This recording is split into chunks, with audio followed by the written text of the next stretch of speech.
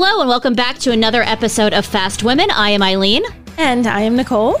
And we are recently back from a big trip to Korea.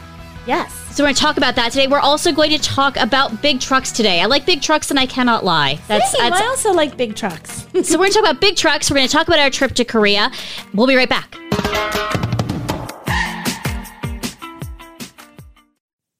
Okay, it's time to commit. 2024 is the year for prioritizing yourself. Begin your new smile journey with Byte, and you could start seeing results in just 2 to 3 weeks. Just order your at-home impression kit today for only $14.95 at Byte.com. Byte clear liners are doctor-directed and delivered to your door. Treatment costs thousands less than braces, plus they offer financing options, accept eligible insurance, and you could pay with your HSA, FSA. Get 80% off your impression kit when you use code WONDERY at Byte.com. That's BYTE.com. Start your confidence journey today with Byte.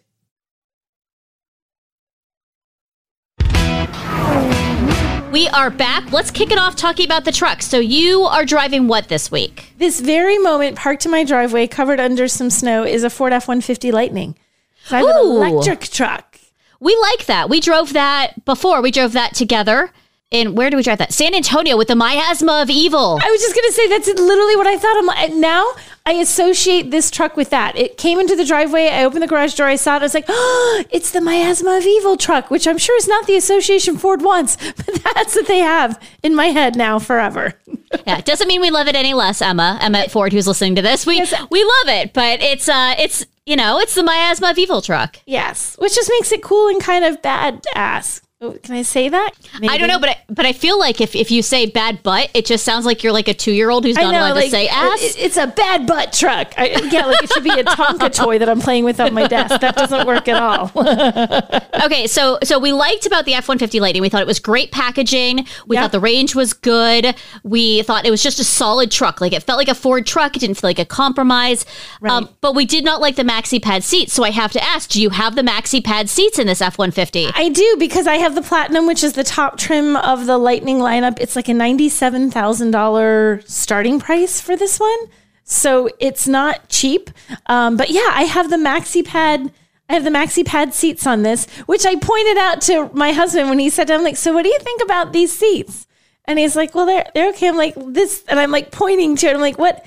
This, and I'm like, these are the maxi pad seats. Cause he heard the podcast like, Oh, yeah. Okay. Yeah. Like even he can see for the number, not like he sees these all the time, but we've all seen the commercials, folks. And yeah, it has wings. So even he saw that. So, but he did say, despite appearances, that he will now never be able to forget that they are very comfortable seats. They're super comfortable seats.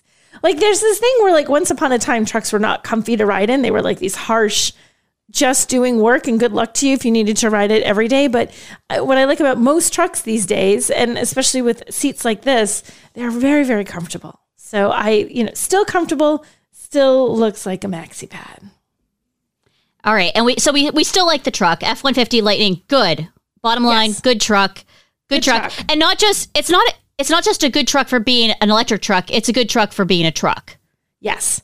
It is, it's the thing is when Ford made this, they didn't say, okay, let's make an entirely different, not living up to the F-150 name truck and just put Lightning on the end of it. Like they kept the sort of character of what the F-150 was. So, it still can tow, it can still carry a payload. And inside it still looks like in all the right ways, like every other F-150. Like you don't know that it's an electric vehicle. In fact, even on the outside, the lighting signature is the striking part. Like you notice the lighting, and from the back, I love this. It has like a little American flag, like on the lower right side of the tailgate, and it has a little lightning bolt built into it that says so that it's a Lightning from the back. And when it's on the bed where it says the word Lightning on the sides, there's a lightning bolt for the eye. So I think that's cool. I like how they styled it. I like there's like just a little bit of like this is a little different than the rest, but not so different. Although, so I love how the lights look in the front. Like, and I took a picture of it and I shared it on my social media because I thought it was so cool. Of like, okay, this is it during the day. This is it at night, but in like sort of in lights. And then this is it if you're like in the dark and you just take a picture. The lights look so cool at night. And then everybody on my Twitter feed who has an F-150 Lightning was sending me all these cool pictures of their trucks at night. Very cool. I love that. I do like the way that the light goes up and then all the way across and then down. Yeah. And we're seeing that, like Volkswagen's doing that, Kia's doing that. We're seeing that on a lot of vehicles these days. And I think it's a really cool thing. And I also like it because you get trucks and you get cars that have like that missing center side of the headlights where you get this weird like cross pattern or where your bright lights come on. It's just weird. And so it just doesn't work. And it's, it's better now. I think sometimes designers look at lights and you'd think they would really pay attention to how it looks when they're actually lit. But sometimes you think that looks really cool when the lights are off and you're driving your car during the day. Then it looks really nifty. But as soon as you actually have to turn the lights on in the evening and you look at that, like you see some of these vehicles in your rearview mirror and you're like, what's happening there? Did nobody like turn off the lights in the design center and say, wait, let's look at this real quick and make sure that this works first? Yeah, and do you remember when, I think it was when Nissan came out with the headlights that looked like they were like eyes? Mm-hmm. And you looked at, I think it was the Maxima, when the Maxima was new, and you saw the eyes, and it was such a signature. Yeah. And I will say, so as a kid, my dad used to make me look in the rearview mirror and see if I could identify the vehicle by the headlights. How'd you do? And I couldn't as a kid. I had a really hard time with it, but it is something I find myself doing now. Even like in the car by myself, I'm not like, Eileen, look at the rear view mirror. But I'm like, I'll look up and I'll be like, oh, that's a Ford truck. And I wait for it to either pass me and I'm like, oh, I was right. So 30 something years on, I'm like, okay, I'm still playing that game with myself in the car. So, and there was no... You know the one I can always identify, like when you look in the rearview mirror, Volvo, they call it the Thor's hammer.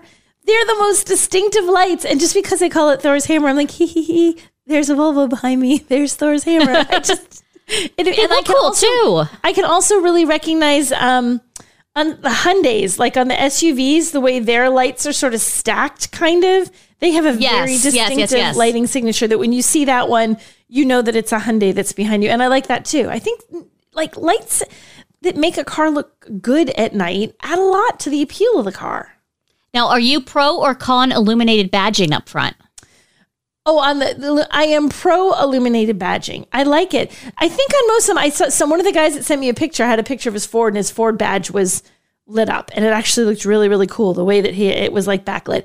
I love how it looks on. I think most vehicles on Mercedes. I love the. I was going to call it 7-star. It's not 7. It's a 3-point star. 3-point star. I'm like, 7 is the wrong number. That's.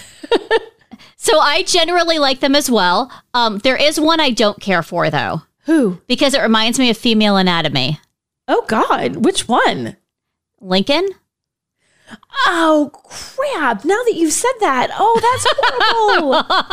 Oh, gosh, Eileen. It is a bit button-like, I'll call it. Oh. It's a little like, you're like, oh, well, it is their logo. They tried. Oh, gosh. Sorry, Lincoln. But anyway, speaking of not Female Anatomy, I have been driving 2 trucks in a row. So I have driven the Chevy Silverado 1500 Trail Boss with the Duramax engine. Okay. And that was last week. This week, I am driving the GMC Sierra 1500 AT4X, which you and I drove together in the desert of Southern California. God, about a year ago now. It was. Yeah, so we've driven it before, and it's interesting to drive them back to back because I've learned, I was like, well, the Chevy seats were more comfortable. I was like, I liked that better. The Chevy seats were more comfortable. I did. I found those seats much more comfortable. Wow. I don't know what it was, but I spent a significant amount of time driving back and forth and back and forth and back and forth to the airport in them. Okay. And I was like, these seats are more comfortable. And no, granted, I've only been in the 1500 AT4X for, I don't know, a couple hours now. But I driving it for a couple hours, but I definitely feel like those seats are more comfortable. The braking is also so different on AT4X than it is on a traditional truck. It feels much more almost like a sports car where there's very little give to it. It's responsive right away. But I will say I hopped in the car at the airport at valet, and the guy next to me had a white F-150, and this is, a white AT4X.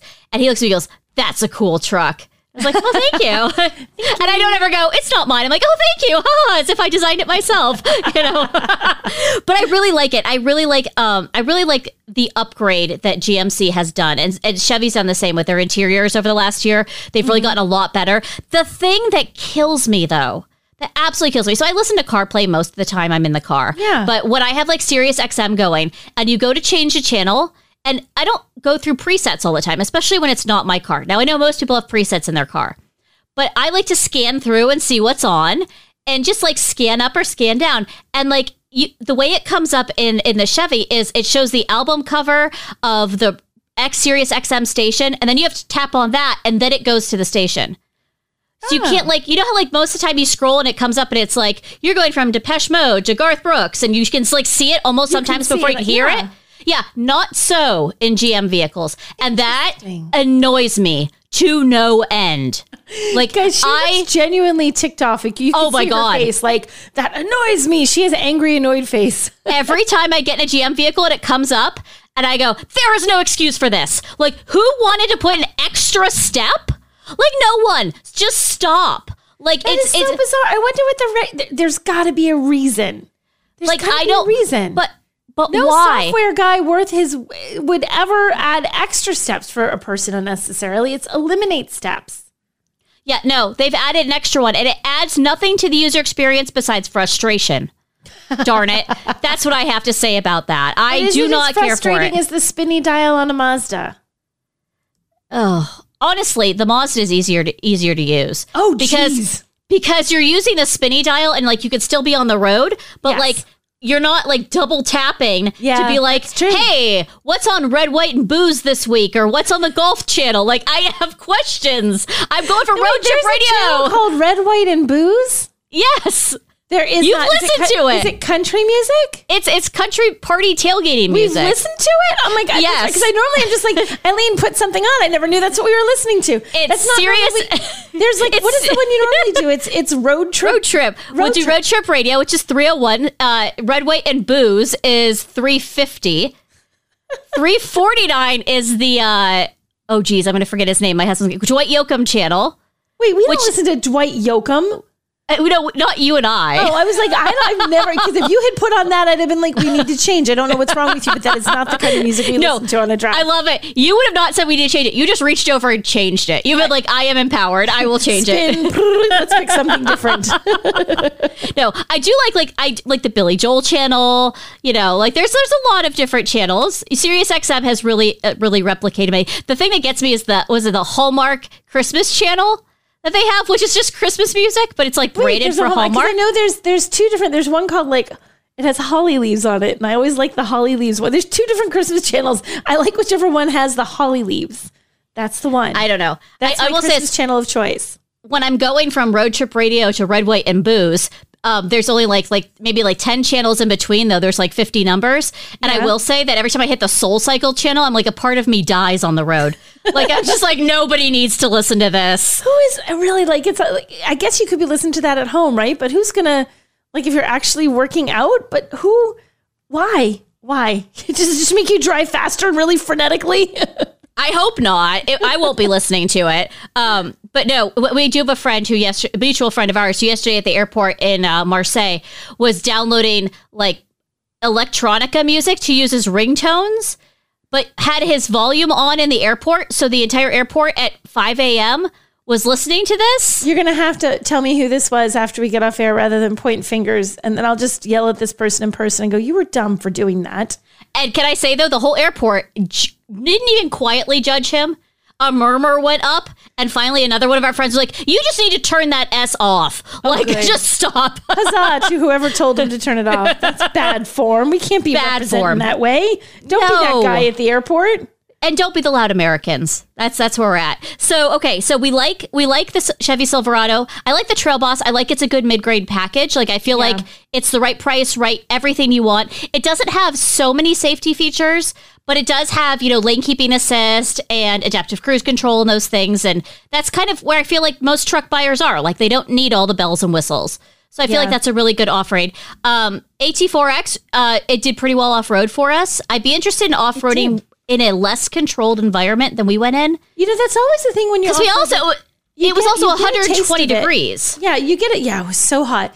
You get a taste of it, but it's like, and they give you a chance to do each thing. Like, say there's 10 trucks. All 10 of us will drive the same route. And if there's a particularly challenging little bit of terrain, it can take forever because truck 1 goes and you wait. And then truck 2 goes and you wait. And then, so it can take kind of a long time. But it's nice to have like a balance of, we're going to take you over this challenging stuff, so that we know we know it can handle it. We know we can spot you through this versus here, just take this on your own and drive this on a little bit more freedom. So you can truly figure out like, okay, this is how I would drive it. This is where I would be taking it. How does it handle the kind of things that I'm typically going to drive it on if I was off-roading or just comfortable? Because where they take you isn't necessarily the kind of thing that you specifically would do. So I like it when you get a chance to sort of do things that aren't quite so technical but it may be not quite so supervised, but really let you experience just, okay, typical light off-roading kind of stuff that most people do. How's this thing do? You know? Yeah, that's exactly how I feel about that. So I'm excited though. I really like these trucks. I do. I like them better the more I drive them. Since they've been refreshed from the last first 3 years of this generation to this next 3 years.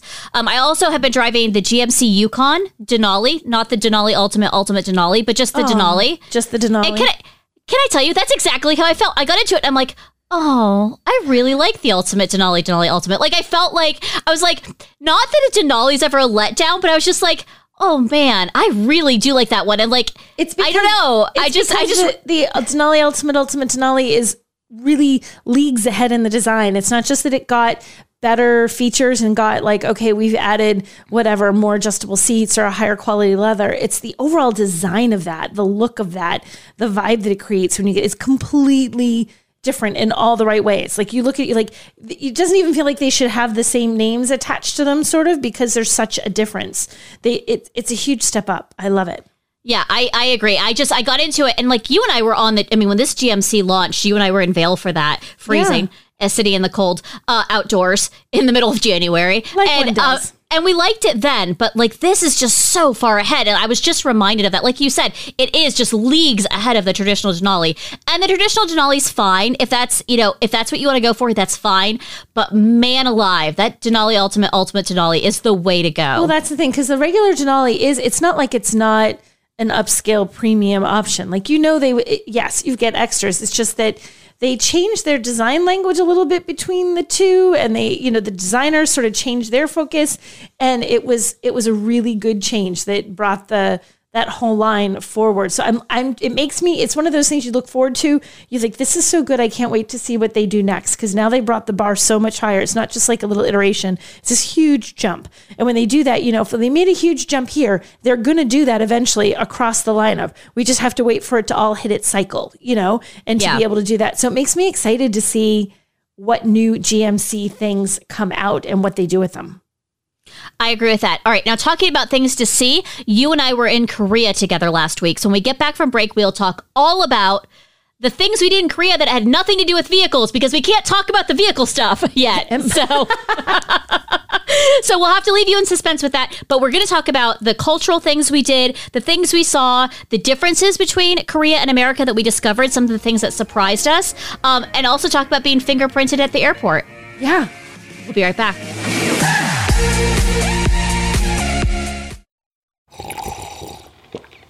That's not just the sound of that first sip of Morning Joe. It's the sound of someone shopping for a car on Carvana from the comfort of home. That's a good blend. It's time to take it easy, like answering some easy questions to get pre-qualified for a car in minutes.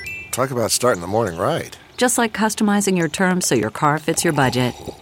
Visit Carvana.com or download the app to experience car shopping the way it should be. Convenient, comfortable. CarMax is putting peace of mind back in car shopping by putting you in the driver's seat to find a ride that's right for you. Because at CarMax, we believe you shouldn't just settle for a car. You should love your car. That's why every car we sell is CarMax certified quality, so you can be sure with upfront pricing that's the same for every customer. So don't settle. Find love at first drive and start shopping now at CarMax.com. CarMax, the way car buying should be. We are back with the next segment of Fast Women. We're talking all things South Korea. So let's start with all things South Korea and talk about leaving America. You flew Delta? I flew Korean Air. So I flew the same. Yeah, and then Delta on the way home. Now, we were in the Korean Air business class seats. Yes. And I was very impressed with their level of service. Very impressed. I thought the level of service was fantastic, but I didn't like their seats as much. What did you like about their seats? Now, I don't know what configuration you had. I had excellent seats. I had a little hallway. It was great. Yeah, we had a little hallway and everything, but I felt like the seats were very stiff. Oh. They weren't plushy enough. I feel like you with your butt cushions. I'm surprised. I was actually okay, but I will say this. I froze the entire time. I had my coat on. Now, from Atlanta, including taxi, takeoff, and landing, it was about 18 hours. Yeah. So it was a long flight. And so I froze. So I wore my coat almost the entire time. I also had brought a blanket with me. So I had 2 blankets and I was barely warm enough. And it wasn't just because we flew over the Arctic. It was just genuinely cold. And see, our flight was pretty good. We were pretty toasty, but it was funny because you told me that you've been freezing because you left before I left. So I had a blazer and then had a little coat. I was all ready. And then I'm like, oh my God, I gotta take everything off because my flight was warm. But they did have their blanket. They're it's different. It's a fuzzy blanket. Fleecy. It's fleecy, yeah. The blanket, it's the fuzzy. I wanted to steal it. I don't generally steal things from flights, and I did not steal this Korean Air, but I really wanted to. I wanted to steal the blanket because it was really fuzzy and comfy. I did enjoy it. I did not enjoy not having Wi-Fi for 18 hours. What? That? It's not even like it wasn't working. They literally just do not offer Wi-Fi? I don't know. It is unacceptable. It is why I would not fly Korean Air. Yeah. Everything else I liked, that is why I would not fly Korean Air. Because you can't, you think, oh, well, it's this long flight and you're going to sleep or whatever. Yeah, you're going to sleep. You're going to sleep. You're going to doze off and on. But you're not sleeping the whole time you're on the flight. At some point, you're going to wake up because it's not like you get a solid 8 hours of sleep on there. And maybe you want to, check your email. Nope, you can't. Maybe you want to get ahead on some work. Nope, you can't. So you end up landing after 15 to 19 hours, depending on how your flight goes. And you've got just tons of email and you've got nothing done. Yeah, that slays me because I always work on a plane. So to not be able to work on a plane on the way over there, that was disturbing. I just left. Yeah. And I definitely feel like I always want to see, even if you're on a flight, you want to see what your friends are up to or what's going on. And after 18 hours, I got off the plane, turned on my phone, and I think it sizzled. I think it was oh my God. I don't even want to know how many messages because I had friends who forgot I was flying or work stuff, and Microsoft Teams loaded and it was 40 million alerts, and I was like, oh my God. It was just a lot to handle. But landing in South Korea was great. We didn't have to have a COVID test, which was nice. We did have to wear a mask. I had to wear a mask on the flight the whole way over there, which is what it is. It's this policy of the airline. But what surprised me is when we landed in Korea, they take your temperature, which is fine. But then they fingerprinted me at customs control. I've never been to a country that's required me to be fingerprinted. No, I don't think I have either. I've never been into a country where there was a fingerprint, and it was kind of weird. You're I'm getting fingerprinted. I feel like they're going to make sure that if I start a life of crime in Korea, they now have my fingerprints on file. I 100% think that's what it was. But it was electronic fingerprinting, which was nice. It was easy. But then when you left the country, they also scanned your fingerprints and matched it with your passport. So they knew that you personally were definitely leaving. Right. So there was no doubt that I had your passport and was pretending to be you. It was me. It was my fingerprints. Yes, so they have really good control at their border control. That was actually good. Yeah, but I did think border control went relatively smoothly. It was at least as smoothly as in the U.S. And I was happy with that process. So then we went and got our bags, which was of course quick and easy. Now I got in late at night. Did you get in late at night? I don't remember. It was probably about 8:45, so not late. Okay, yeah. But it was the evening. Yeah, I was 2 days ahead of you. Yeah. So I was there. So I had 2 days to explore before you got there. Let's talk about first where we explored. So. So you fly into Incheon at the airport, which is an island kind of off this, gonna go west, off the west side of South Korea. I'm drawing a map in my head. Off the west side of South Korea. And so into Seoul we went, and even at 8:00 at night, it took you 90 minutes to get into town? Oh yeah, it's a long drive into town. And one of the things that was really striking about coming to Seoul, we've both flown into a lot of cities, it goes forever. It's like it's not like there's a downtown that's really brightly lit and suddenly the lights disappear very quickly. It's like just lights. It felt like just never ending. It is a very big, sprawling city. And then, it's, I think it was probably about 90 minutes, maybe not quite, for me to get from the airport that late at night where it's not like we were in rush hour. We're kind of after rush hour and everything. So that wasn't, though, the longest. It took us longer to get back to the airport. Getting back to the airport when it finally came, it was over 2 hours. It was the longest drive of my life in stop and go traffic. It was tough. It was not super fun. Yeah, so definitely the traffic is one of the things that surprised me about South Korea. I did not expect traffic to be that bad literally everywhere. And it's, it's not like every place has, every big city has traffic, right? And we have the traffic in the U.S., we get traffic, but we're relatively well-mannered. There's rules and people pretty much follow them, and it's pretty straightforward. It felt like in Korea more than any other country I've ever visited, more than Paris, more than Rome, more than any other. The traffic is like crazy. It's crazy. It is. It's nuts. It is heavy all times of day or night. One driver told me, he said, it's really just between like midnight and 4 a.m. that they don't have traffic. The rest of the time, there's always traffic. It's like Manhattan traffic used to be. Yeah. Like not like today, but the way Manhattan traffic used to be all the time. All the time. And it is crazy traffic. They have so many of the little scooters. And the scooters, I don't know how they don't all die. Because they follow, it's not just like they're lane splitting. They are driving like directly sideways in front of other cars that are moving. And it is the most crazy thing I've ever seen. And I didn't see a single accident. I'm like, how is this possible? It feels like people should be getting killed on the road every 10 seconds. And there was not a single accident that I saw. And I did learn that if you put your flashers on, you can pretty much do anything in traffic. Yeah. You just see, we were talking about off air, we were talking about U-turns earlier, and we watched people take like giant sweeping 12-lane U-turns in the middle of people just like, oh, this is what you do. And nobody was like honking at them. Like you do that in the United States and you'd have a million horns and people flipping you off. There, everyone's just thinking, okay, he's pulling a U-turn in the middle of this giant intersection like one does without any warning whatsoever. But his hazards are on, so it's all good. I watched a woman going in a GV60 going down the street with her flashers on. She went down very slowly. Then she stopped and she U-turned. Then she went back up the other side very slowly. She was obviously looking for an address or something, but she like went up and down the street like 4 different times, and she kept getting slower and slower. Then she pulled into a driveway. Then she backed out in the middle of the street. I'm like, gosh. I don't know what's going on, but she's going to die. No, didn't die. Everyone was just like, oh, this is just a crazy woman who doesn't know where she's going. That's fine. Weird. And then the scooters. There was an area where I didn't know if this was.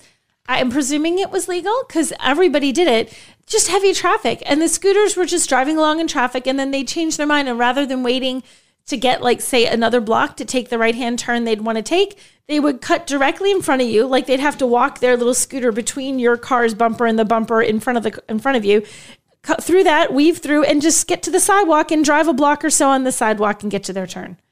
And it wasn't just one guy. It was many guys that did this. There was chaos and disorder, and it was its own level of charm. I'm going to say, like, somehow it was chaos and disorder that completely worked, and I'm mystified by it. I don't know how it worked. Would not work in America. I mean, we have enough trouble at LA with lane splitting, but so we went there. The city is so unique in the fact that if you think about modern Seoul and even modern South Korea.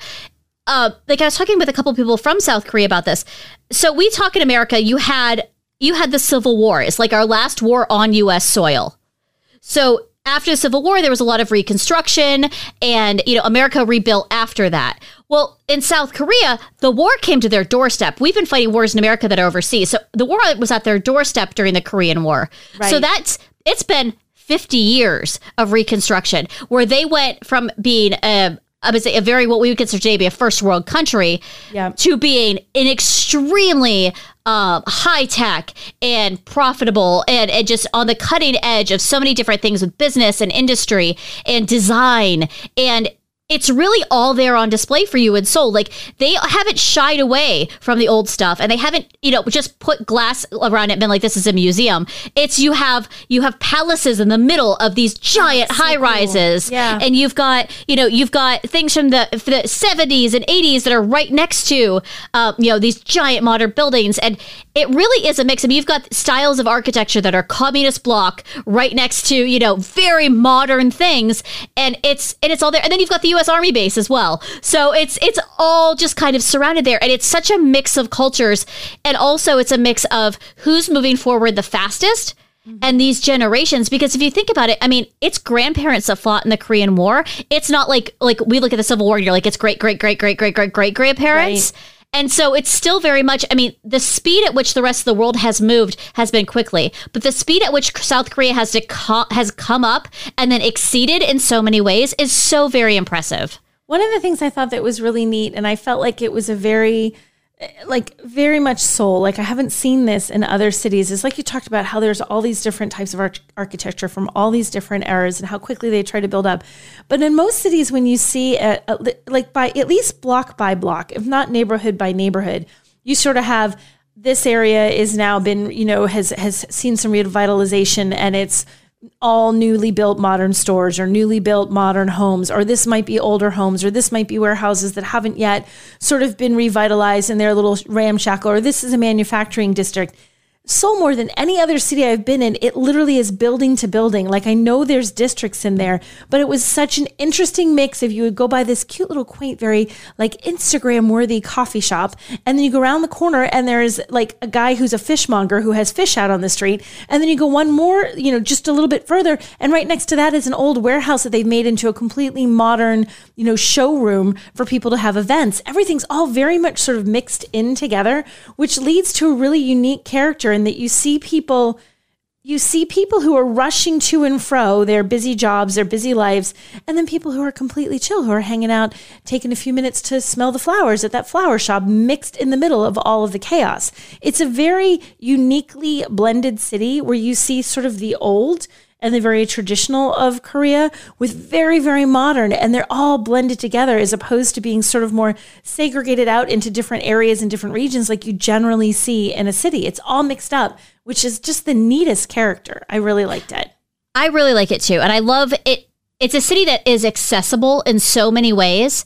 I mean, we rode the subway there, we took taxis there, and we walked. I mean, I was there a couple days early. I walked over 20 miles in 2 days, very easily throughout the town. Like, it wasn't a strain to get places. I mean, we took subways and, cars in between, but I walked a lot and I got to see so much of the city. Now, it is hilly. It's like LA hilly, like hillier than I thought it would be to get from place to place. Yeah.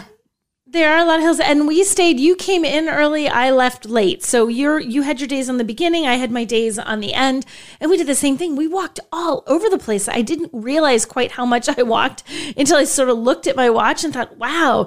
But it's a very easy city to walk. It's very, it's hilly, but it's incredibly clean. It's really, really unbelievably clean.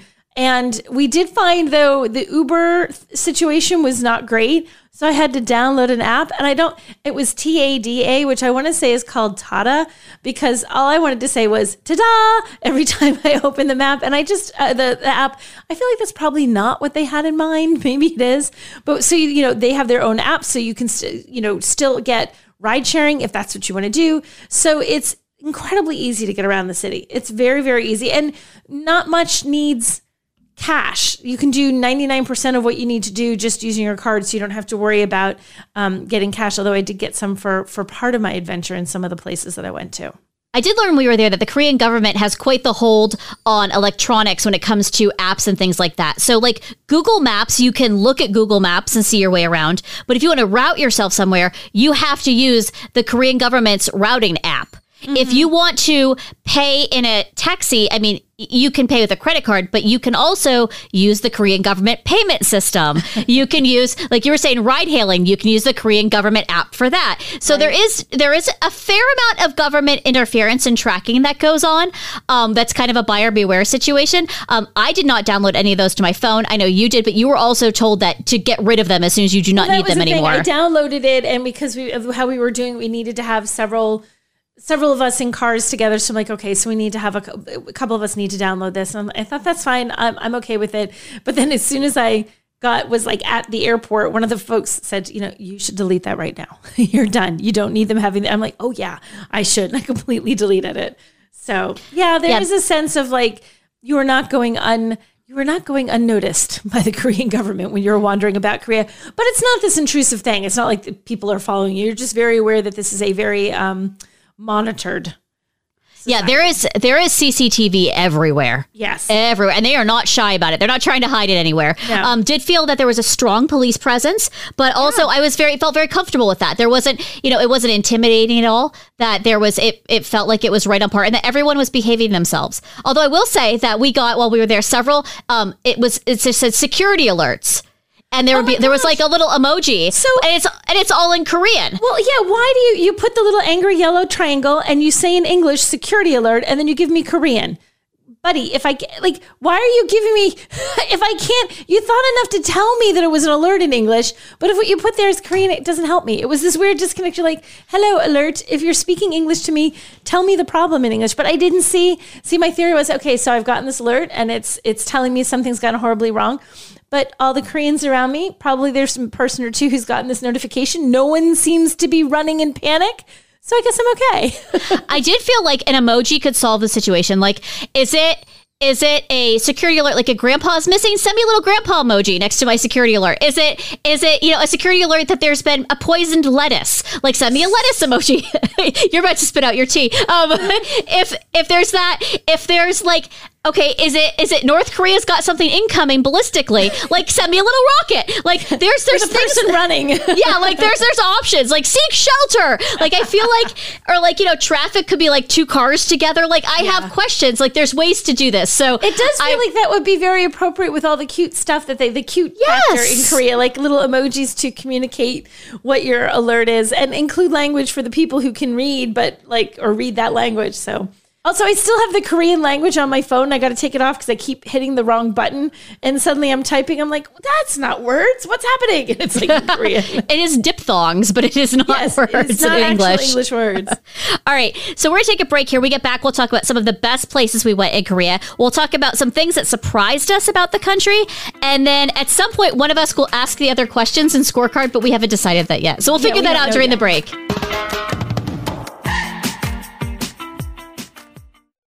Delve into the shadows of the mind with Sleeping Dogs, a gripping murder mystery starring Academy Award winner Russell Crowe. Now available on digital. Crowe portrays an ex-homicide detective unraveling a brutal murder he can't recall. Uncovering secrets from his past, he learns a chilling truth. It's best to let sleeping dogs lie. Visit sleepingdogsmovie.com/Wondery to watch Sleeping Dogs, now on digital. That's sleepingdogsmovie.com/Wondery. We are back with another segment of Fast Women. This time we're talking about Korea, which is what we talked about last time. But let's talk about some of the places that you and I went. So we went at different times, but you and I both went to I'm going to pronounce this wrong, but I'm going to try my best, the Gyeongbokgung Palace. I would say yes. I don't know if that's right because I'm terrible with the pronunciation in Korea. So it's like everything looks like it should sound, but then it sometimes doesn't. Like that's kind of where we're at. Like, yeah, I feel like it's a language where I did learn how to say thank you, and I only learned how to say that because we were with Carrie Kim and her husband Ed Kim. Has Korean, and he knew a few words. I guess she knew a few words, so she came with that piece of knowledge. So I learned only how to say thank you, and that's it. Everything else is really up for grabs. I'm okay with that. Okay, so Gyeongbokgung Palace is the main palace of the Joseon. I know I pronounced that wrong because I was going back and forth about that. The Joseon dynasty. It was built in 1395. 1395. Like that's a long time ago. It's a long time. And I will say it's one of 5 palaces that was built by the dynasty, and it is in central Seoul. Like it is around. It's right in the middle of everything. Like there's just no question. It's in the middle of everything. So it's a complex that was invaded. I'm going to say invaded. The country was invaded multiple times by the Japanese. And so at some point it was bombed or lit aflame. It stood torn down, sacked. Yeah. Yes, all those things, all those war things for and then it sat for 200 years. So this was like the 1600s. It sat until the 1800s. And in the 1800s, they were like, you know what? We should do something with this. So they fixed it up. And it is stunning. When you're far away, beautiful. It's not stunning. When you are up close, it is, the pictures just don't even do it justice. Like being in person with the colors that they use and like just the ornate way that they have the designs around all of them. It's really something. I think it was the level of detail. Like you can kind of see, so you look at these in, buildings like this in pictures and you think, oh, it's painted really pretty. It's really bright. It's really cute, whatever. But when you're up close, you realize it's not just painted. A lot of that is carved. That flower might not be a flat flower painted. That's a carved flower that then someone went and they painted each petal, and the petals are each a different color and the center is a different color. Like there are so many layers of detail to this place that all I could keep thinking is, when they built this, how did they do this? Like all of this detail, all this, it must have taken forever without any of the modern tools that we have to do this and to bring these like beautiful buildings to life. It was an absolutely incredible experience. And it was neat. We got to one spot as we were touring the grounds, and you turned one way and you just see parts of the palace and you see mountains in the distance. And that's it. And you sort of look and think, this must have been what we saw, when this was built. This is what you would have seen. But then you literally just turn the other direction and there's a skyscraper, and it happened to have this like giant bright billboard with graphics and stuff. And I'm like, wow, what a difference. Like to see that difference between the old and new and know that this has been here since it was just those mountains. And now there's all of this that has grown up around it. It was an incredible place to visit. And all of the women, apparently you pay to get into the palace, but if you wear your hanbok, I believe I'm saying that right, which is traditional Korean dress, which are these beautiful dresses that the women wear, but the men had outfits too. I don't know if they're all called hanbok. I don't know if that's just the women's outfit, but there was traditional dress that some of the men were wearing as well. And they were taking pictures and wandering around and just kind of having fun. And it was so sort of fun and cute. Again, that contrast between old and new. So they have their hair done and they have their everything done to look very traditional, but then they'd be laughing and jumping and spinning around, and they've got sneakers and jeans on underneath their outfits. And you see there was a lot of that underneath. Yeah. There was a lot of that. I saw a couple of the other places we went, they were wearing it. And it's not like when you go to like Colonial Williamsburg and there's like a couple of people dressed up and you're like, oh, isn't that good for them? Yeah. This was a thing that lots of people dressed up. And it was all over Seoul. It was in any of the historic areas. There were people just dressed up everywhere. Yeah. Yeah. So that was neat to see. I thought that was really pretty cool. And then we got to see they were doing a changing of the guard while we were there. Did you see the changing of the guard? I saw that. I saw that with their little pheasant feathers on their head. The feathers are so cool. They have these, it's like the feathers must stick up like 2 feet, 3 feet easily? So there's these giant, I showed it to Russ. Russ is like, what are the antlers on there? I'm like, they're not antlers, they're feathers. What? So that was a neat, very traditional thing to see, and to get to see that like piece of very ancient Korean history. That was pretty cool. That was neat. Yeah, it was really cool. That whole complex. My favorite thing is the Sesame Seed Terrace, which I thought was adorable. But it was like, I looked for it and I think it was just like where there was grass. Okay. I don't know. I have questions, but it was on the map and I saw it and I pointed it out to the people we were with and I was like, the Sesame Seed Terrace is apparently here. But I saw no formal terrace. So I'm looking forward to at some point going back and asking about it because it was on the map. But it was cool. I need more about this. You pointed it out on the map. Where is said terrace? And I mean, like, we're there at the tail end of winter, beginning of spring. So it might be something that, like, the sesame plants grow. I don't know. I have questions, but I need to investigate more. And I haven't had time since I went straight from there to France, but that's a different story, which I can't talk about that today either. So, okay. So other things that I went to. So I went to the Bokchon Hanok Village. Okay. Did you do that? I did not. Okay, so this is on the back side of the palace, up a hill, like up a legit hill. You can get up by either taking a taxi around the palace and going to like the beginning of this, or you can choose to walk up what I will call OSHA's nightmare of stairs. And It is like, I know, like we watched a guy walk up the stairs on his phone and I was like, oh, there's no way. That is imminent doom for me. I could get up 5 stairs and I would die. And this is like, there's wedges and stairs and like some of them are like there's like one I had to like jump like a foot to get off of. Like it is not stairs. It is just a pathway laid by several thousand years of people going, this works. And so it was very odd. But definitely you're like, okay, these are the stairs that thousands of people over 1,000 years have gone on, because it isn't like anything like modern design, and no modern governing board would allow it to ever be built today. So we went up there, and what it is it's a 600-year-old village that is preserved in the traditional sense. So the buildings, while they change hands, they don't really change. And you walk up and it's not like we were talking about Williamsburg. It's not like Colonial Williamsburg. It's not like that where you walk in, you're like, okay, this was built and designed so that it looks like old. This is old and it's not kitschy. It's very much like this is the beautiful architecture. People live there. There's no question people live there. I mean, there's trucks parked on the side of the road. It's not just for your amusement. It's just this old preserved village.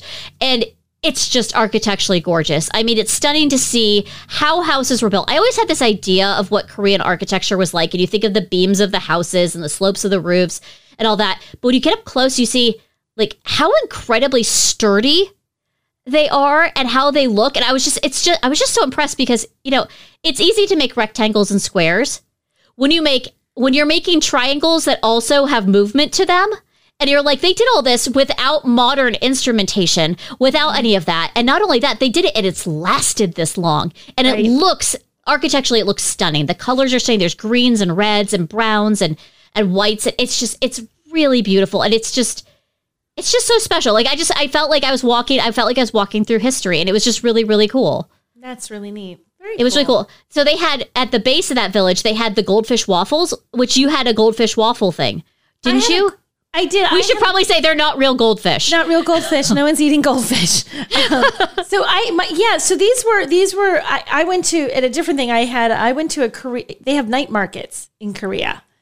And I went to a night, which are like, imagine a market outside and like there's stalls and food, but it just goes and goes and goes and winds through all the streets. And there's so many of them and they're huge. And there's several of them in different areas that have different hours.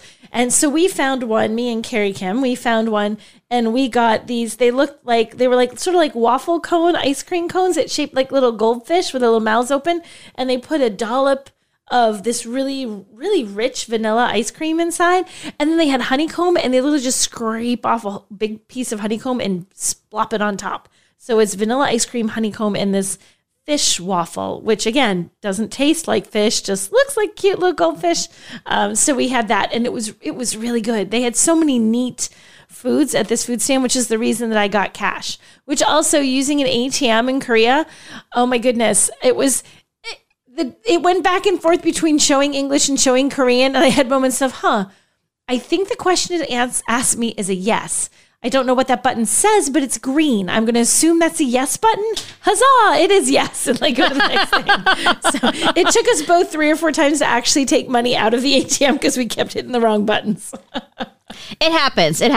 Yeah. I do want to point out that I went to this fantastic candle shop in Seoul. In that old village I went to, it's called Grand Hand. I think it's Grand Hand. Grandhand.com. And you could pick from all these different types of candles. So Jeff from Kia, who you've heard us talk about before, he has the marine orchid scent at home, which was lovely. But I chose the terribly named but delightful smelling Sally Salmon. Oh, God. But it was, okay, so it smells better than it sounds. But I brought it home. My husband says it smells like old lady perfume, but I assured him that once you burn it, it won't, because that's, sometimes candles smell differently than when they burn. Yeah. So I like Sally Salmon, but it's just this really cute little shop. And one of my favorite things is they actually will take your name and stamp it on the front of the candle. Burlap is their logo. So I'll show you in the camera since you're looking, Nicole. This is Jeff's.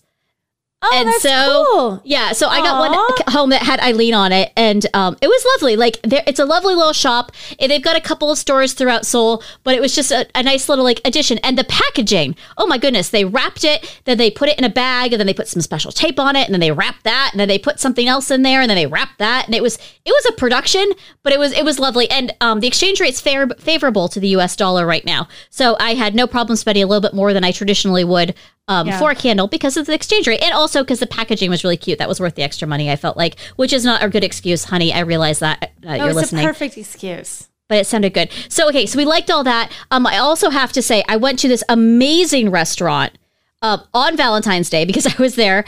And I will say this, they, ahead of time, they let them know that it was, we were not celebrating Valentine's Day. So we were I think the only people in there not celebrating Valentine's Day. And it was a 2 Michelin star restaurant called Jung-sik, which is also in the US. There's one in Manhattan. It was amazing. It was like 15 courses. And there were so many courses of multiple things and like multiple flavors and taste profiles. And it was just, it's been a long time since I've had I had this tortilla thing that looked like a Tostito scoop, but it had like some sort of fruit in it. And like I bit into it and it tasted like it just exploded this delightful fruit in my mouth. And it was just amazing. I had a mushroom soup that was good, an oyster that had been deep fried, but flash fried in seaweed.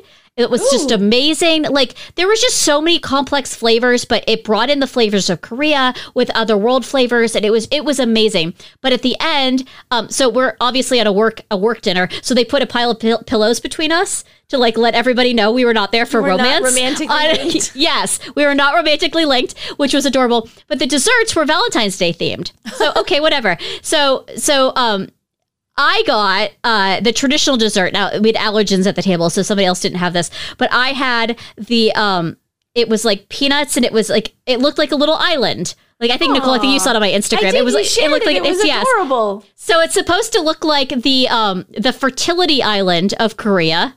Oh, okay. Which is apparently where people go if they are having trouble conceiving or need to conceive in a hurry. I don't really know the whole story, but it is. I mean, it's the fertility island.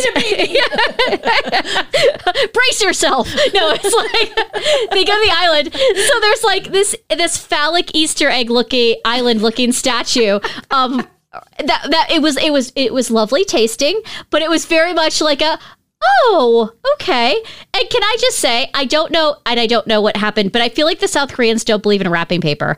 And I don't know if that's true or not, but at this restaurant, which was not cheap, being what it was, there were these couples that were all about the same age as our party, and not a darn one of them had a wrapped gift for their Valentine's Day date. They were all in crumpled bags from the store. Like the woman next to us received a lovely gift. I don't know what it was, but it was lovely. But it was in the most crumpled Bergdorf Goodman bag I've ever seen. It looked like he had sat on it on a long bus ride and then brought it to this restaurant. And he literally, it was sitting on the table until like adult dinner, and then he just slid it over to her.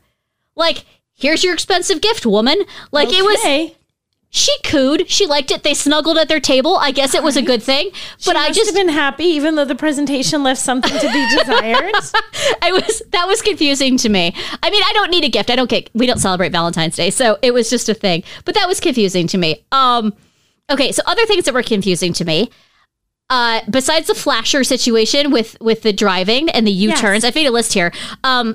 Recycling. Like non-existent in South Korea. Yeah, I kept looking for recycling bins and there weren't, which threw me. I was like, I had water bottles in my hand at one point. And I'm like, there's only one. Like it was in a little tiny, cute little bakery that looked very Panera. It made me think of Panera, that style of things, but way nicer. And you go there, you've got here's this trash, here's that trash, here's the other trash. Now here's your trash. I'm like, I have a glass bottle and there's no one to put it, nowhere to. Okay, it was kind of weird.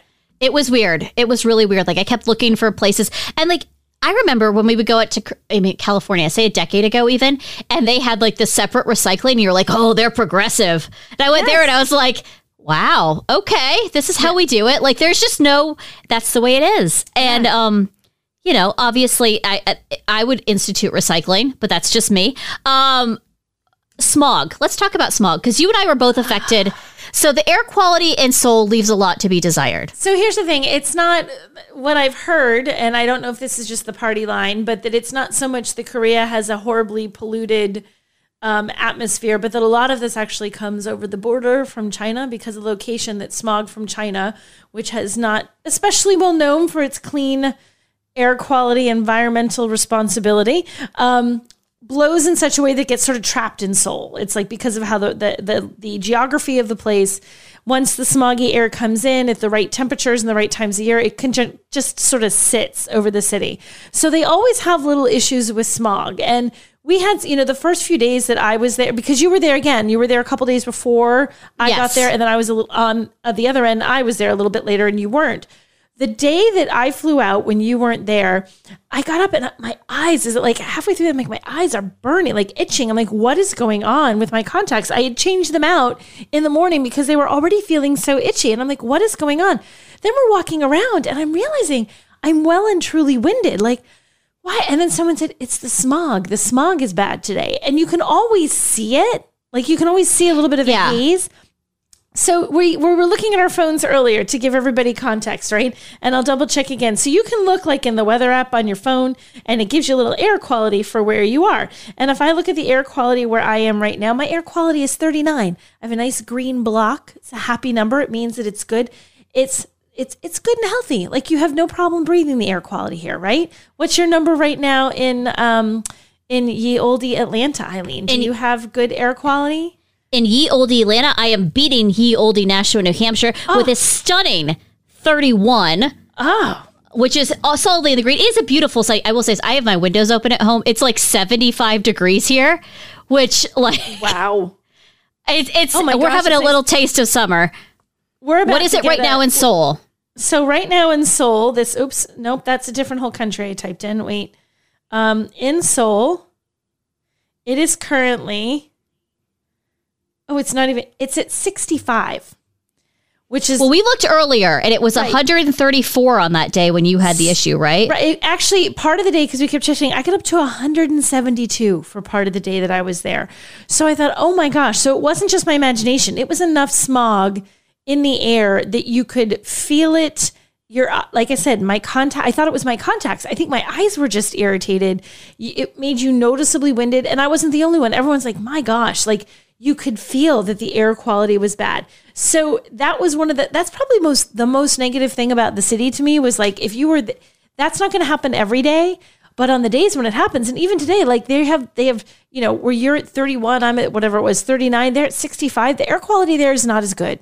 You definitely notice it. So if you're visiting Seoul and you're someone, because I thought about this because my husband has asthma, if you're someone who's an asthmatic or has any kind of respiratory issues, buyer beware and bring your inhaler, because when it gets bad, it gets really, really bad. And you will see a lot of people in Asia wear masks, and they wear it they don't wear it necessarily for disease. They wear it for the air pollution as well to keep it clean. But I did say, a friend of ours who was traveling with us was telling us that he went and blew his nose after a day out in the city and it just blew black and brown. Yeah. And like, not because he was sick, but because like, it was just not good. There's so much particulate in the air. So that was definitely a negative, not especially great thing about being in Seoul. I have a really positive thing that Americans could learn from Seoul. What's and that? This is a very specific problem, but I swung by a Starbucks for coffee, little afternoon coffee pick-me-up. Did you go into a Starbucks while you were there? I did not. I went into all local places. I avoided places I knew. Well, we went in at a weird time, so some of the things were closed. But anyway, okay. So we went in, and everyone there is wearing the black polo shirt, the khakis, like it used to be. And they all had nice demeanors, and they were all like, looked like they'd showered recently. And it was just like, it was so nice. It was like the Starbucks of ye olde days. And I was just like, you know what? Can we stop with some of the individualism? Like I would like my barista to look like they've showered recently. Like, is that too much to ask? I believe like currently it is too much to ask, Eileen. Or like not have a crop top on that is like bisected by their apron. Like I've stopped going into Starbucks because I don't want to have to see the people there. Yeah. Like I'm just like, do any of you own a mirror? And I'm not saying that I dress well. I am not saying that, but I'm just like, ugh. Like, no. And I used to work at Starbucks like 15 years ago. And I don't know what's happened, but stop. You can unionize, but you need to adhere to a dress policy. Like, that's how I feel about Starbucks today. They do have an overall vibe in Korea where it's very, like, everyone always looks tidy. I can't think of another way to say it. Like, when people are dressed super casual and like, okay, it's my Saturday, I'm not doing anything, and they're casual, it's like grubby, sneakers, sweatpants, and some shirt that says like "Welcome to Florida." Like, you'll see people in really, really like grubby stuff. Like they're it's just casual and they're going to look sloppy. Casual in Korea is still unbelievably cute and tidy. Like, everyone always looks nicely put together. They always have an outfit. It's definitely a level, I guess maybe it's a level of formality that we don't typically follow anymore here. Yeah, I'd be okay getting some of that back. I'm going to be honest with you. Right? I'd be okay with that. But I will say is I had so much that I learned about South Korea. So much history. Oh, wait, there's one more thing I want to talk about before I forget. So there was, and I'm going to look, I don't know, I know the name of it, but I cannot pronounce it. You're looking for. Is it involve books? No. Go ahead. Oh, well, we could talk about that because that was amazing. Okay, talk about that. Yeah, well, you look up your things. So we're taken to this place. It's in a mall, actually, but don't think like shopping mall in the U.S. It's this giant, like huge place, and it's COEX, COEX. And in this mall, there's a library. But the library is, 3 or 4 stories, I guess, if you just made them individual stories high. And there's just shelves and shelves of books and magazines, just wall to wall. Like, think of something out of, if you're reading a novel, like something like Harry Potter, where they go into a library and they describe books going to floor to ceiling, and you're like, yeah, that doesn't really exist. That's what it looked like. It looked like 100%. It's amazing. Been from the set of a movie. And it is truly a library. You can like grab a magazine and sit there and read. Very, very cool place. And then when you go up the little escalator, there's a coffee shop, teeny tiny little coffee shop called Arabica. I think that's literally its name. That is what it's called. Yep. And then on the other side is a cake shop called Billy Angel. Did you go into Billy Angel? I did not. I read it though. I did. I went in. I was like, I am going in here and I'm getting me some cake. I got the most ridiculous looking cake I could find, which was called a galaxy cake. And it was like lavender colored, and the inside had pink and had all these colors. I really thought in my head, this is going to taste like cotton candy on crack. It's going to be so sweet. I'm going to instantly have like 5 cavities. And then when they served it to me, they had like this pink syrup. And it was bright pink that they drizzled over the galaxy cake because apparently what was there wasn't enough. And then I got myself a brown sugar boba tea because I like boba tea. So I was going to get all my sugar fix. It was a ton of sugar. But here's the neat thing. Their desserts are so different there. As sweet and cloying as it looked, it was actually really, really light. It was this lovely cake, and the frosting was like a whipped frosting. So it was interesting that by and large, the desserts in Korea, amazing. They don't use as much sugar as we do. So something that looks like it would be super sweet and super heavy turns out to be surprisingly light, as was this galaxy cake. So I thoroughly enjoyed my galaxy cake with pink syrup and my brown sugar boba tea. That was the day I flew out. I'm like, well, this should tide me over until New York City. I love that. And I love the space cake or whatever it was called, the galaxy cake. That was cake. Okay, so yeah, I did see that, and it was very cool. When I was at Starfield Library, I thought that was like the coolest thing I've seen. Yep. It was. I would like one of those in every city I go to. I know, it would just be amazing. Can you imagine just being able to walk into like downtown Boston or New York or Atlanta or wherever and just have this giant, and there are places to sit, like you could curl up and read the book. There were like a little table where if you were going to sit and eat your food, it was really neat. I love the place. I thought it was very cool. Yeah, I think it's amazing. Like, and I love the accessibility of it being in a shopping center as opposed to it being like in a downtown where you have to go. Like, that's really smart. I like that. Yeah, because it was a massive shopping center that had and it was sort of underground. We went down a level and keep walking underground. I'm thinking we've got to be like 3 blocks from where we actually entered this, and we're still just walking underground in this giant mall. Absolutely. So I also went to the Cheonggyecheon. That's 100% wrong. It is about 11 kilometer long stream that flows through Seoul. Okay. And if you think about it, it's more like a canal would be, but it's lower than street level. It's like a story below street level. It's really cool. So its history is really interesting. So it was a stream. It's always been a stream. Well, not always, but it's been a stream. And it kind of came into prominence in the early 1900s as a drainage system that the dynasty set up for Seoul. Okay. Okay. There were bridges that went over it. It was, Seoul was still this it was kind of almost like, if you think of the Wild West in the early 1800s, it's kind of like what Seoul was like at the early 1900s, where it was still just this very, very deserted place, not really a lot of infrastructure and things like that. So in the post-Korean War era, they took that area. They were like, okay, we're going to turn this into a sign of Korean progress. So they made it into a 6-lane highway. As one does. So they took this there. It had been like shanty homes next to it. Those are all gone. They built this 6-lane highway. And then at some point, they were like, wait, we got rid of this stream. We got rid of this water. We need to turn this back into something. And so they took down the highway. Much to their credit, they elected a mayor who was like, one of my goals is to take down this highway. And they took down the highway. Probably why traffic is so bad. No one ever gets rid of a highway. You just add more. Yeah. So they restored it. They started restoring it in the early 2000s. And now we're well on to that. And it is just this lovely walking, bike lane, cycling, all-purpose path on both sides. You could get back up to street level. There's like little garden moments throughout it. Like we saw egrets and, like wildlife all over. And like it's just things that you're like, oh, nature's returned. Like it's not by any means remote. It's still in the middle of the city. It's still in the heart of the city, but it's a lovely walking path. And we walked about 4 miles on it. And it's lovely. There's art through it. It reminds me a little bit of Berlin, how Berlin has the river that runs through the city. And there's that, but on a smaller scale, on a far smaller scale. But just a really cool area. And like, just the history of it, that people wanted it brought back, and they brought it back, and they tore down a highway. Like I said, that just doesn't happen. So that's really neat. It's really cool. And it looks like they decorate it for Christmas and things like that. We were kind of there before spring had bloomed. So I would love to see it when it's like in full bloom with flowers. I bet it's gorgeous. Yeah. So then we took that and went to the design center. And that is it's this, if you look it up, if you look up Seoul Design, I think it's the DDP. Oh, wait, we did go there. We went there too. The giant, swoopy, curvy, very cool building. Yeah. It looks like a Guggenheim sort of thing, but it was really cool. Look like a Guggenheim thing.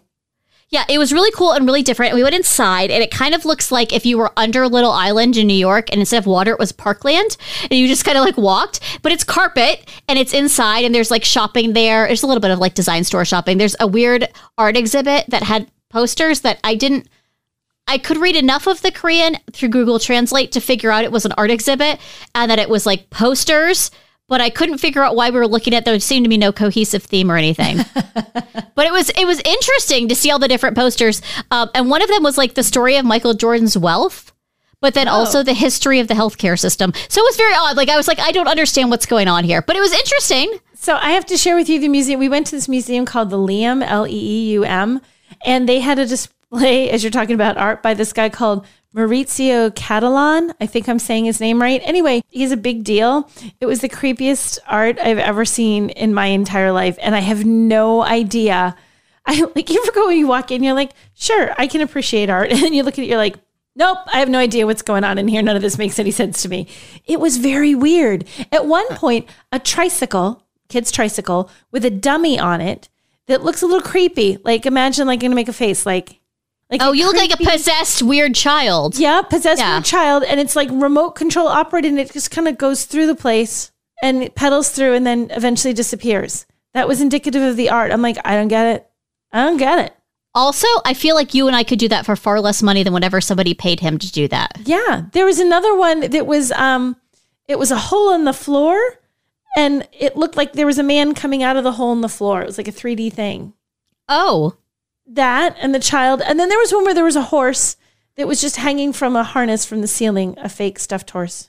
I'm doing my best. Eileen can see. You're acting like a horse hung from the ceiling, which is something. I'm like in my head, I'm quiet because I'm like trying to figure out like why. And then there was another one that was a little boy who looked like he was praying on his knees towards the wall. And when you walked around the little boy, it was actually Hitler's face. What? I'm not kidding. What? Yes. You sent me a photo from this. I'm going to assume that it was this museum, but it was a art of middle fingers sticking up. Maybe? Oh, yes. That was from that museum. Oh, no, wait, that was down the street. That was another museum where it was like, it was just a sign. I'm not going to say it. It was the F word just repeatedly. And then the one right next to it was just a whole bunch of middle fingers. And I took a picture. I'm like, Eileen, I found our art. I I enjoyed that text. It was quite amusing. That art I understood. I sometimes feel that art very deeply. The horse, the kid, the Hitler, not so much. Not so much. Okay, that's really funny. So all in all, South Korea was an amazing experience. We'll tell you about the cars later when we can. Some of them we might not be able to tell you about for 3 years or ever. But we'll tell you more about one particular one we saw in a few weeks when we can. But it was such a tremendous experience. I am so glad we went. And we can't talk about the cars yet because the car company would be unhappy.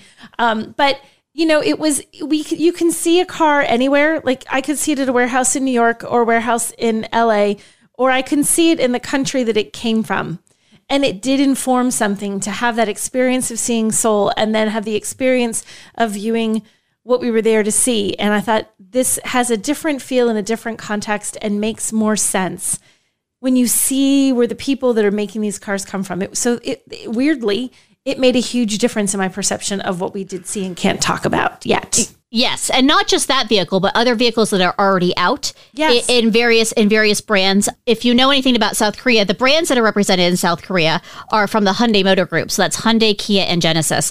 And so I did feel like I learned, especially we talked about the GV60 being very Korean, learning a lot more about how that vehicle just aesthetically fits in with the city that it was in. I mean, I just feel like I got to know it better. And I feel like I understand where things are coming from so much better. It gives them context that you really just can't get from reading on a piece of paper about a city and about the people. Suddenly you see it and you experience it and you live it. Like the context makes sense. And just for the record, too, like we did go with Kia for this trip. Obviously we were their guests, but they did not tell us where to go in the city. They did not hold our hands. They let us experience Seoul for ourselves. And there's a lot of things that you and I have gone to where they are like, here's your suggested recommendations, places, and also please don't go anywhere else. This was very much, no, go and experience our city and our country. Yeah. And I give them a lot of credit for that because we did see things that we were, again, not the smog, things like that are not great. But we saw a lot of absolute just beauty and positivity and really amazing things in Seoul. And I'm so glad I had that experience. Me too. It was really an incredible experience. I'm very grateful that we both got the chance to do that. Absolutely. All right. So we've got Scorecard coming up next. You're going to ask me some questions and then we'll wrap up this plus-sized episode and figure out what we're going to talk about next time, which I don't know if we know yet. We don't. We have time to figure out next time. Okay. All right. We'll be right back.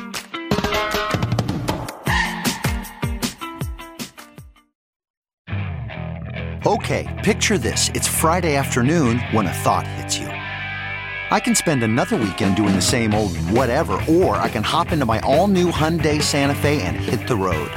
With available H-Track all-wheel drive and 3-row seating, my whole family can head deep into the wild. Conquer the weekend in the all-new Hyundai Santa Fe. Visit HyundaiUSA.com or call 562-314-4603 for more details. Hyundai, there's joy in every journey. Okay, picture this. It's Friday afternoon when a thought hits you. I can spend another weekend doing the same old whatever, or I can hop into my all-new Hyundai Santa Fe and hit the road. With available H-Track all-wheel drive and 3-row seating, my whole family can head deep into the wild. Conquer the weekend in the all-new Hyundai Santa Fe. Visit HyundaiUSA.com or call 562-314-4603 for more details. Hyundai, there's joy in every journey. All right, we are back with Scorecard. This time, Nicole is going to ask me some questions. I don't know what all of them are. I know what one of them is, but I don't know what all of them are. So, all right, ask away, Nicole, and I'll give you my unbiased opinion. Okay, first question is, you're on a flight to or from Korea. Do you take the fancy traditional Korean meal, or do you take the traditional American meal when they come around and offer you the nice little meal? So I don't remember what I ate on the way over there. It feels like it was so long ago. I don't remember what I ate on the way over there, but I will say this. I did not eat on the way home. I did not eat for 30 hours because I had contracted norovirus in South Korea. So I, in order to save myself the pain and trouble, I went ahead and did not order. So I did not order anything, but I think I would be inclined to choose the Korean dish. Yeah. If it was something I liked. Now, they do very good descriptions of what the dishes are, but I don't know. What did you do? I did the Korean food, both directions, both on both flights. On the way back, though, it was really cool because I fell asleep and then I wasn't ready for my meal. And the guy came back around and gave me my meal. And then he asked about dessert. And because the whole service was over and everyone else had eaten, I picked one and he came back with a tray with all the desserts. He's like, I gave you all 3. You're working. You're the only one up here who's actually working. So I'm giving you all the desserts. I was like, oh, thank you, Delta. That's very nice. I'm okay with that. Go Delta. Yeah. Okay, so smoggy days, they're never fun. Would you rather have to be dealing with the smog in LA, or do you think it's worse there, or Seoul? Would you rather deal with it in Seoul? I'd rather deal with it in Seoul because I like Seoul better than LA. That's fair. We didn't talk much about the food, this particular aspect of the food, but food can get spicy in Korea. Do you prefer the spicy, or do you like things a little more mild? So I think there's 2 levels of spicy in Korea, right? So there's the straight up like hot peppers that you get, but there's also garlic hot.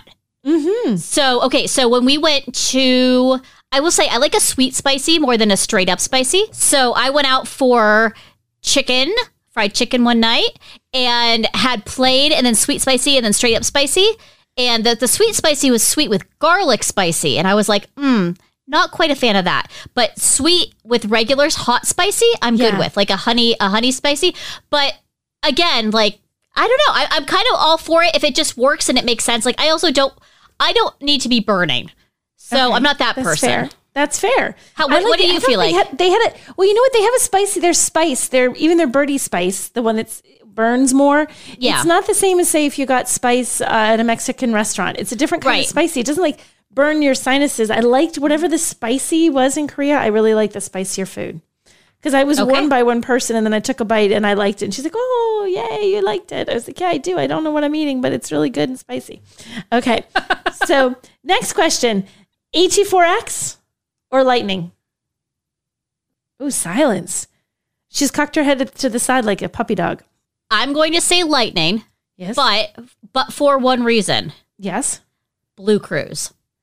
Oh. So, like, I like the Sierra 1500 Denali Ultimate Denali because you can get it with Blue Cruise. Yes. I like the Lightning because I don't like the Platinum. I don't need maxi pads, but I do like the Blue Cruise. And I do think that while I love a good off-road truck, as a daily driver, you want the automated driving thing. I want the Blue Cruise. All right, that's fair. Last one. And I actually bought some of this while I was in Korea. I think I know what it's supposed to be for, but I could be putting the wrong thing at the wrong time. K-Beauty or US Beauty? Because K-Beauty is a big thing. They have stores. I bought face cream. I think it's face cream. It could be hand cream, could be foot cream. I'm pretty sure it's face cream. So, true confession, I actually buy K-Beauty products in the US. I have them shipped to me. So I get some of my cosmetics from a company called Beauty Pie, which is out of Korea. And they have the best eye brightener, FYI. It comes in 2 different shades. I know you're looking at eye brightener. It's basically concealer for your under eyes, but it makes them brighter as well as conceals. It is the best eye cream. And I was actually turned on to it by a woman in the UK who's married to a professional cyclist who I follow on Instagram. Okay. Just to circle that square for you. But Beauty Pie is fantastic. I use their primer. I use their under eye cream. I have a couple of other things from them. I have some eye pencils from them. This is a Korean company? Their cosmetics are made in Korea. Huh. But you can get them in the US and you can get them in the UK. And I very much enjoy it. So that is, I mean, like I have cosmetics from other companies too. But yeah, I not like I'm Beauty Googling Pie. as you're talking about this or anything. I'm like, what's on this site? Yeah. So I am a Beauty Pie fan. So K-Beauty then. K-Beauty would win. Well, I mean, but I do like, so I will say in the US, Jones Road, which is a clean makeup company. I do enjoy them. They have some clean products that I enjoy. I have a lot of their stuff. I have their concealer and stuff like that as well. But yeah, I have a lot of Beauty Pie stuff. I went, so my quick K-Beauty thing, we went and we bought things, me and Carrie, and we apparently got enough because we bought it together to save on the tax situation that we got free masks. And we're like, we don't know what's in these masks, but they have a picture of a snail on it. And I think there might be some kind of snail something. I haven't used the snail mask yet, Eileen. I'm a little afraid. Carrie did tell me that there were 10 of them and she was going to give me one. And I somehow made it out of the country without getting one. But I fear that she's going to come find me at an auto show and be like, here's your snail mask. If Carrie has an I have 5 of them. She has 5 of them. I am happy to share one with you. Maybe for the New York Auto Show, I will give you this weird mask. I feel like I'm going to be allergic to it and not know. And I'm going to wind up looking like the movie Hitch. I'll like show up with like giant lips and it would just be bad. Yeah, that could be. That could be. So, okay, there's our questions. All right, that's Scorecard. When we come back next week, we'll talk to you about something we don't know yet. We have to figure out when all these embargoes lift that we've been sitting on. Oh, you know what? I know what we'll do. We'll talk about me driving the Bronco in the desert. I don't think we talked about that last time. No, we can talk about that. Yeah. We can talk about that. We'll talk about other stuff. All sorts of stuff. All right. We will talk to you next time. Thanks for listening. Bye, everyone. After being a staple in American media for over 90 years, Newsweek now brings you an exceptional lineup of podcasts. The Debate. They'll recognize how these policies aren't working. They'll feel the pain and they'll change their behavior. The Josh Hammer Show. Restore the principles and the political paradigms of the American founding. The Crystal Knight Show. Just because officers are black doesn't mean that the policing system still isn't inherently racist. Fast Women. Chevy's actually doing really well, and Honda's really not. Wow. Which is like the opposite of most people's perception of them. It is. The Parting Shot. Every year when the new nominations are announced, I get this excited, nostalgic feeling, and it brings out that little kid in me who just loved movies. The Royal Report. Harry and Meghan's head of comms has announced they now move forward to their kind of future outside the royal family. Newsweek podcasts. New episodes drop weekly. Download or listen now at Newsweek.com or wherever you get your podcasts.